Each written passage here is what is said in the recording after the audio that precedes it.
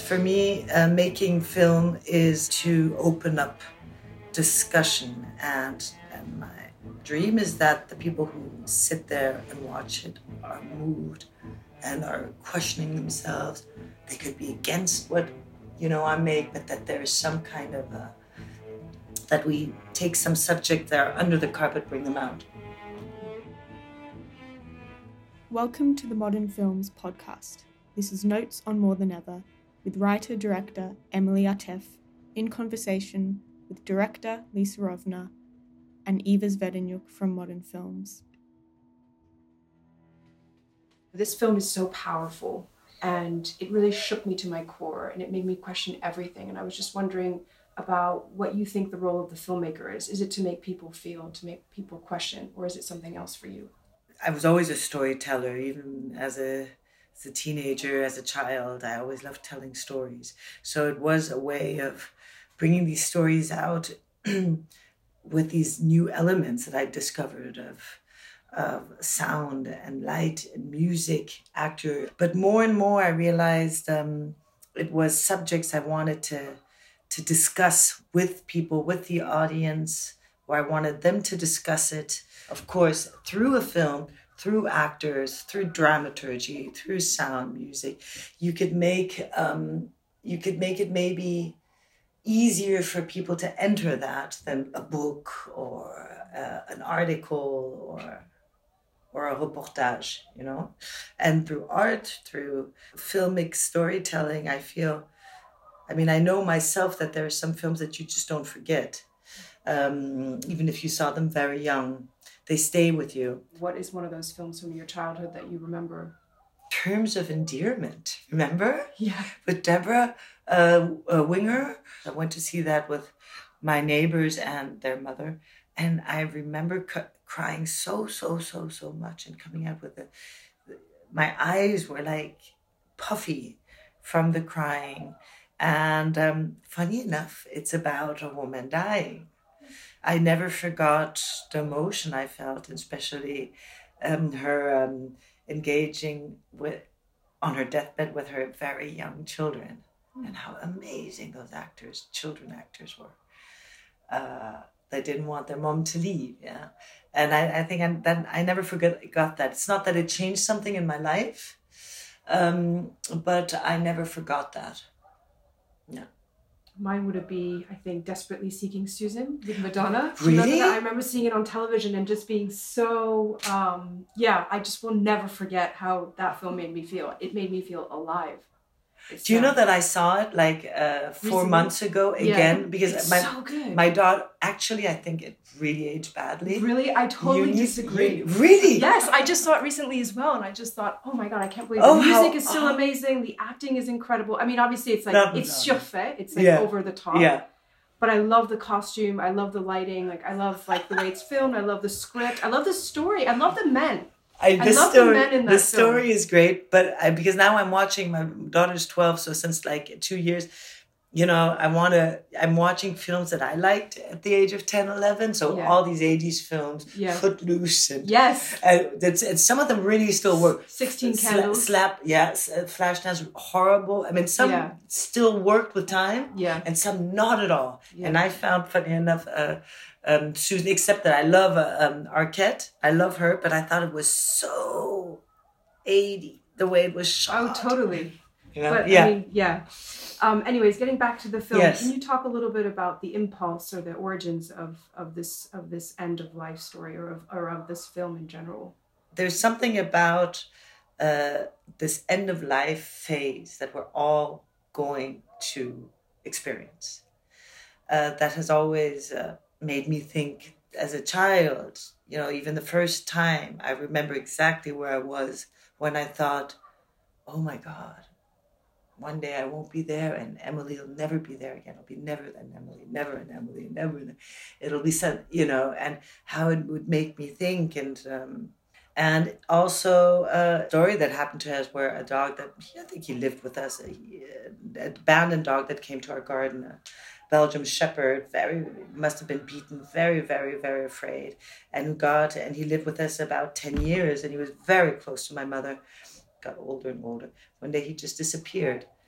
And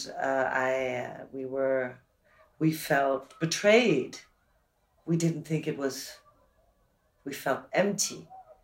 That somebody just disappears like that without saying thank you, without saying goodbye. And so friend Bet told us that his ancestors were wolves and that he had the same pattern, but actually a lot of cats have that too. That when they feel it is their time to go, they choose and they leave. To not make it more difficult, actually, on their loved ones. On the wolves, it's the pact, not put them in danger, and also to leave quietly, in peace and in dignity. I understood it and it touched me, and actually yesterday in the Q&A that we had after the screening, there was a woman who said that in the Hindu religion, it's actually not frowned upon that the dying is allowed to say what he feels and says, I don't want the living in the room when I go to that other world, as, if I understood correctly, as respect to my life. I don't want them to remember me dead, but alive. And we're not that far from India, and that in our Western world, we just do not talk about it. And we do not allow the sick or the dying to talk about it. It's like, because we don't ask them. How violent it is that we just take all the decisions for them. We just impose our presence constantly. And that sick and dying people don't have the courage often and the energy to fight against our love, which is so powerful, because they have the feeling that they already take too much space in our lives through their sickness. And also the fear of hurting, saying, I love you, but I don't want you to be in the same town. I want you to go home. So what you do, you wait till they go home to sleep when you're in the hospital, and then you go in peace. And as said, with this film, I'm not saying that this is the way it should be, like in the Hindu religion. I'm saying that every human being is allowed to choose their way of living this last part of life. And that's what I'm hoping with this film, that we even discuss it. You just mentioned the fact that it took you 10 years to make this film. Did your understanding of the subject matter evolve, both as you were writing, but also as you were filming, as you were watching the story play out with the actors? Very much so. Imagine 10 years, how much one grows as a human being, and as an artist anyway. The film would have not been what it is now, and I am, I must say, very happy with it. In some ways, it's much better than I ever thought it would be, because these actors, what they brought, Vicky Krieps, Gaspard Ulliel, Björn Flaubert, they brought something that was, not in the writing or even in my imagination. It was a tough film to make because a tough subject, not easy to get financed. Then trying to shoot it during this COVID time, very tough. So very tough to keep your actors when you do an art house film, very tough to keep them, because you never know till very, very late if you get the green light, and there's so many... Because something else might come up, a more lucrative job? Oh yeah, because they get, I mean, look at the actors I got. Yeah, Vicky Krieps works so much, she works so much, and she gets huge propositions, and she was already, holding more than ever for 4 years. Yeah, we decided to do this together 2018, 3 years, and we did it 2021. So every day she gets a proposition. It's always the fear when you do art house films. Oh, are we going to keep up? And it's so annoying. Just like in TV, pretty quickly, yes or no, green light. In feature film, you have to wait years. In Europe, it's all public funding. So you get this funding, but this one you don't get. This one you get, but this one you don't get. But it worked, and I got these actors, and they and we had a very, very, very intense and intimate time because of this COVID situation. Yeah. You mentioned in the Q&A yesterday about how you like involving the actors early on and how different the two actors were in their collaboration with you. Could you talk a little bit more about that? For me, a script is a tool.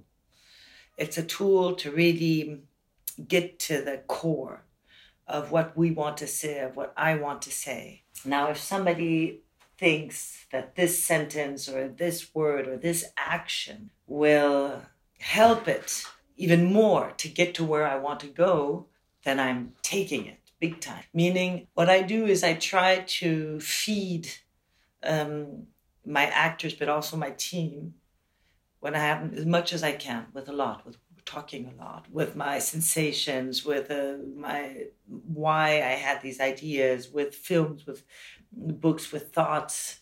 I feed them, and so they really understand what I want to say with this film. And I love hearing what they have to say. I love the dialogue, because then sometimes I just get even better ideas and think, oh my goodness, this is fantastic. If I have somebody like, by Vicky, it was, 3 years. So I would always want to talk about Hélène, about the character, or want to meet for coffee to talk about that. And also saying, yeah, I just have this new draft. Or I would send it to her. And I could tell that she was always fleeing. So when she came, when we met for coffee, she would always talk about other things. So for me, it was quite frustrating. It was annoying. But it was only when we were in the rehearsal process, 2 months, a month before shooting, that she said that I realized that Hélène, the character of Hélène, was much too heavy for her to keep with her, to think about her 3 years, to enter there, because she goes so deep in the character. She's so instinctive to have. It's almost like already having idiopathic pulmonary fibrosis, already having the sickness in her lungs when she's thinking about it, and already starting that. She didn't want that. Fair enough. Yeah. Plus, she had other roles that she was doing in the middle. She's not going to be. And I understood that when she said, trust me. I got enough information. I'm going to do it. She was saying, but it really is like that when I'm there, when I put the costume on, I have the makeup on, and I've done my work, it's really like that Hélène comes. And it was like that. Hélène came. There's some actors, they know exactly, okay, what focal is that? What lens? Where are you doing that? Where's the light? Blah, blah, blah. She doesn't know nothing. She doesn't know, because she is Hélène in that situation. So if the camera is on her, or the camera is on the partner, or on the carpet, it's the same thing, because of course she repeats the scene, and every time the scene is a little bit different, because time is different, because the reaction of the partner is different, because he does something that's different. And sometimes it's something that I didn't think worked. Then so she could, she still is an actress, so she could still change it, but it's still, so it was very interesting. Whereas Gaspard Ulliel was totally different, and actually more my style, in the sense of he was very reactive. That when I sent a new version, he would read it pretty quickly, and we would talk, and he would have his notes, and he would think about it, and we talked even about the name of his character, and he said, it's kind of an old name, and then I said, okay, find your name, and he thought about, he baptized his character, and so he was very, very different. He was really into watching films. He was very happy that I sent him. He sent him stuff. What was the stuff that you sent to Gaspard Ulliel and Vicky Krieps when they were asking for content? Well, actually, she never asked for anything. She just asked for me to leave her alone. And let's talk about life and, everything else, but not about More Than Ever. I sent him a film that came out 2 years ago, but it didn't probably come out because it was COVID. Supernova, it was called, with Colin Firth and Tucci, Stanley Tucci. Beautiful film about a gay couple, and Stanley Tucci, is dying, I think, of a tumor, and he's a writer, prolific writer, and trying to find words. And Colin Firth is actually Mathieu, is actually Gaspard, trying to deal with that in a very soft, beautiful way. I remember sending him that and him being really touched by it. So you were just saying about how this idea, I'm just curious about your process. The more I could do things beforehand, the better. Because on set, there's so much happening that there's not the concentration. I just really want them to be filled with the character and with everything, the backstory, the problems, the this and that of the character, where they're going to, what they feel. I work a lot, first of all, with the main characters, always one-to-one, and we go through everything. And we talk about everything, about why we want this, what they feel about the character. And then about the scenes. We go through every scene and we talk about what it means. And then I get them together, and then we work on the together scenes together. And especially there, they could already talk, and you could already see who's not on the same wavelength. We all have to be on the same wavelength, even if the characters aren't, of course. Yeah. So there's also, we all know what we're pretty much doing, because then during the shoot anyway, I'm very open to, I want them to feel free. So if they changed anything, it needs to have the psychological meaning and the atmosphere that I created or that I feel, that needs to be there. But to arrive there, I'm fine for them to find different ways. I love it, actually, when there is some room for improvisation. I love that. It excites me. If it's true, if they're true, they need to be so true and so understand what their character is. That's my job. And then we're ready. You talk about the film being an emancipation story, and I think that's a really interesting way of looking at this film. It's yes, it's really the emancipation of the sick or the dying, of us as humans being able to choose how we want to live on this planet and how we want to leave. And as said in the beginning, we're just in our Western society are not, nobody stops us, but it is not a common thing that one is allowed to make that decision.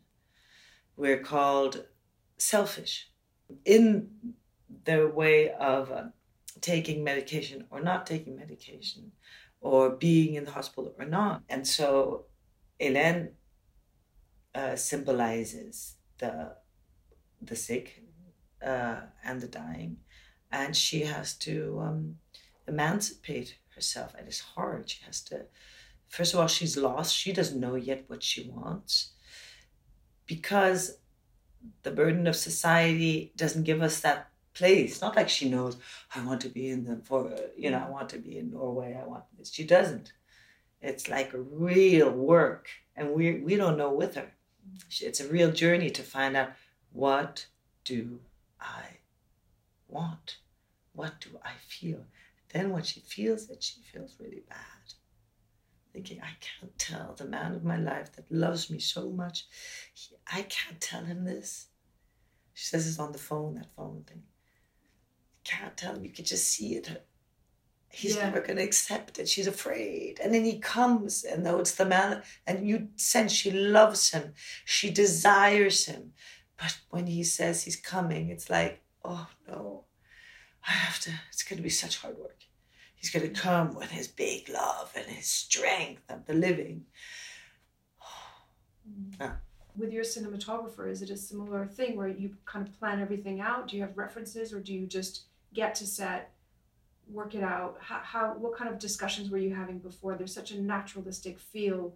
What is the discussion with the cinematographer like? Is it very planned, or is it kind of... Yeah, no, it's very, very planned. Making a film, it's not like a painter or a novelist. It is collaboration. Of course, it's my vision, my idea in the beginning. And then I take very, very, very talented people in their field. I am not a cinematographer. I'm definitely not very a technical person. I'm not an editor. Could never edit. And I can't, I'm not a set designer at all. So I choose people who I feel, and seeing their previous work, they are extremely sensitive and talented. And then I really try to feed them, tell them what my visions are, and then I hear what they have to say. I love being inspired by them.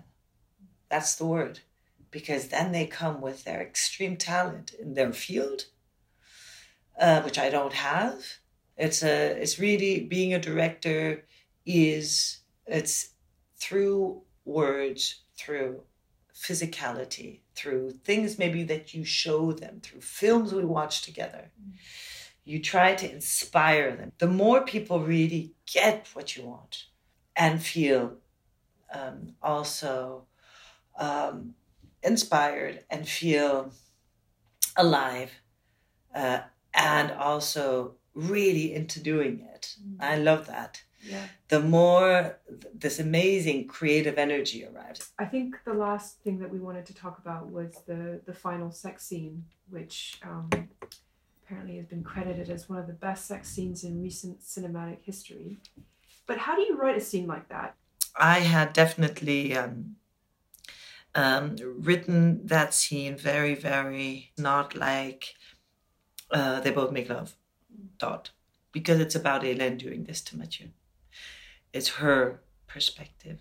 It's her as a sick woman waking up after having had a huge crisis and seeing the man she loves sleeping and desiring him. And because very often people think that sick people don't have erotic desires, which is rubbish. What's it like when you feel maybe this is the last time I'll ever make love to him? What is that like? The last time caressing his back, caressing his bum, smelling him.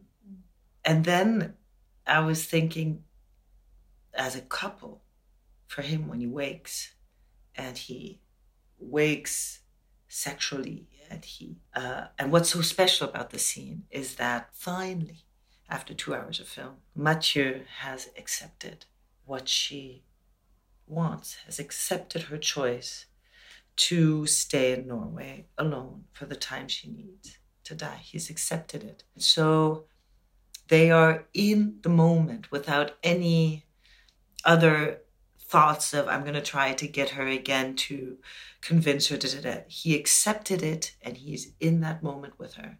And it's the first time in the film. And I would even say probably the first time in their whole relationship that they are one, that they're on the same wavelength. And somebody, an audience member, once told me in that scene, they breathe the same breath. Ils respirent le même souffle. So beautiful, especially for somebody who cannot breathe anymore. So if you think about wanting, if you think about this might be the last time I make love to the person I love, then you're going to try to make it as long as possible. And you're going to try to, as a man, not come as long as possible, because then it's pretty much finished. It's the it's everything, you want to, it's really trying to savor the moment. Savor. Yeah. It's total sensuality. It's the senses. Savor it with every 5 senses you have, and as slowly as possible, which is wonderful because she needs to be slow, and he lets her be slow. And when she has, again, a bit problems to breathe, he doesn't rush her. Yeah. He doesn't block her libido, the fact that she wants. He calm very different than the first love scene that's a disaster and humiliating for her in the beginning of the film. He lets her be. He caresses her while she tries to grasp and get her breath back, which she does. And then they continue. This the physical expression of their love. It was so beautiful, and it wasn't easy. It was like a 15-minute scene we just filmed in this cabin with Yves Cap, my DP, me, and the boom operator, us three, Vicky and Gaspard, and we did it 3 times. 3 times 15 minutes. Yeah, 45 minutes. Wow. For them, and I knew, and it's not easy. It is. I mean, they were in such a. But of course, when I says let's do it again, but I knew I needed it. Because I knew I was going to cut it, but I knew, I can't just say one and then, okay. Of course, it's not. It's not easy to get back when you say cut into that bubble. It was, and a bubble where they totally forget us. There was such confidence, such trust between. It was just that cabin was trust. They had trust in each other totally. They were very close. They had trust in me. They had trust in Yves. They had trust in Emmanuel, who was the boom operator. And we were there, and sometimes I would move the DP Yves, move him slightly, so he would do that. Sometimes, very rarely, I would say, Gaspard, do this. Or, I would talk very slightly, and the rest just let them groove, flow, let it flow. It was incredible. It was incredible. And Vicky, I remember saying to me afterwards, I have never done something like this. And I don't know if I'll do it again. And not in she was amazed. She was in amazement. More like, and you see it there. And how free she felt, or what was amazing? What do you think that she meant by that? That 2 things. I think how free she felt and how far they went. How far she went. How she was totally in it, and forgetting everything else. Just talking about the sex scene before, and what came to mind is that quote, the Susan Sontag one, about how sometimes things can only be said in silence between 2 people. Do you think that was important in that scene, that they could only, because you talk about them for the first time being on the same path and uniting in that way. Do you feel that's the only way you could have said that in the film? Definitely. That's really beautiful. Definitely. And even the scene afterwards when they have breakfast and they just share an apple. What is there to say when you understand each other? What is there to say? Words are just too small, even the biggest poet. What is there to say in something so existential? Then we will part now, and I respect your choice. Though it kills me, I will let you go. Though it kills me to let you go, thank you for respecting my choice. Hard, but beautiful. And I think what words could they say that? I think also a lot in this film is about the physicality. They say so much through just the general heaviness of their bodies. Or the lightness in their, in their lovemaking. Yeah. Or in the way she gives him the apple, the way he takes it. Or in the car, the way they just hold hands. Yeah, I think that's the emancipation. Yeah, super. You're going to have to send me that quote. Susan Sontag. I'm so happy we included that. It's so beautiful. I love it. That we have a Susan Sontag quote.